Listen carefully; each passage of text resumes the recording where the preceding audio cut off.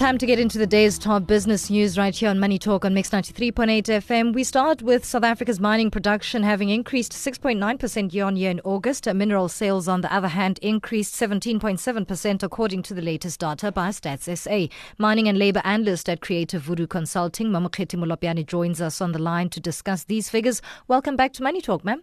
Good to have me back. What were the main contributing factors to this increase? Look, when you look at the numbers that came out now, I think they speak to a broader picture that there seems to be a sentiment of recovery globally in some of the commodities. So as the commodities are recovering globally, the appetite for it resurfaces.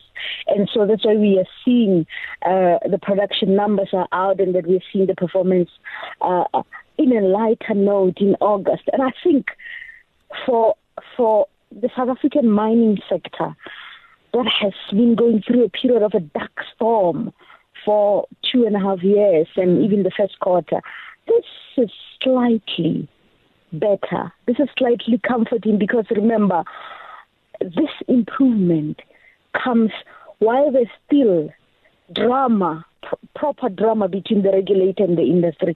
So that there's a bit of a positive sentiment in mining production, in mining figures, and in how globally there's still an appetite for our commodities that is encouraging. What does it say about the seeming resilience, even amid tough times and challenges in South Africa's mining industry? Were these figures expected? And is this increase likely to continue going forward? No, they were not. I mean, when I spoke to you in the previous time, yes, I had expected a decline, and mostly so because of the spat, the cat fight between the regulator and the industry. So this, for some of us, it's positive news. But also, we must always not look at it in a similar view of South Africa alone. We must look at it located globally and say, you know, the mining industry is one sector where you cannot say that's it, it's done, it's finished, it's the end of it. As cyclical, it's got ups and downs, dips and highs. Always be a time when things looks bad and suddenly at the moment. So for South Africa, I think the key message is that, hey, if you sort out your own internal issues, if you sort out policies, because the regulatory body that is the department finalizes policies. If you sort out your policies, if you get your housing order and sweep out the debt out and clean it, not sweep it under the carpet and finalize it, we will still come, because at the end of the day, we do need some of your mining products. We need to mine in South Africa. We would like to invest in South Africa. And I think this positive growth phase, mining will always be in demand. It might have ups and downs, but it's an industry that will always have its commodities wanted. Having said that, is the continued drama between the Chamber of Mines and the Minerals Resources Department expected to put some cloud or continued cloud over the mining industry as a whole until the issue of the mining charter is resolved?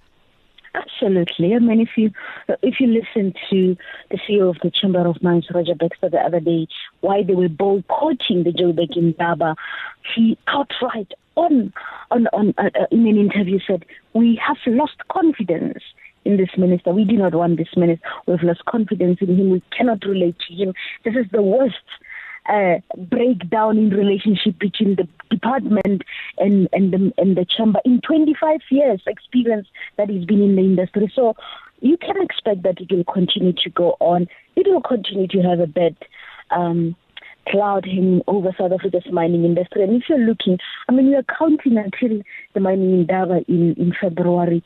So I think it will carry on into that. I do not see it ending now, honestly. I can go on. It's still at the court. It might take years to resolve. But that there's some positive news of production that is up, that there's some positive news of an appetite for our commodities, that cannot be discounted. And I think when they engage each other, this is one of the things that key players in the industry must say to the ministry and to the ruling party, hey, let us finalize this. As you can see, it's not that people do not want to come to invest in South Africa's mining. We must just finish our policies, sort it out. Thank you so much for your input. Mining analyst at Creative Voodoo Consulting, Mamokgethi Molobyane, talking us through the latest mining data by Stats SA.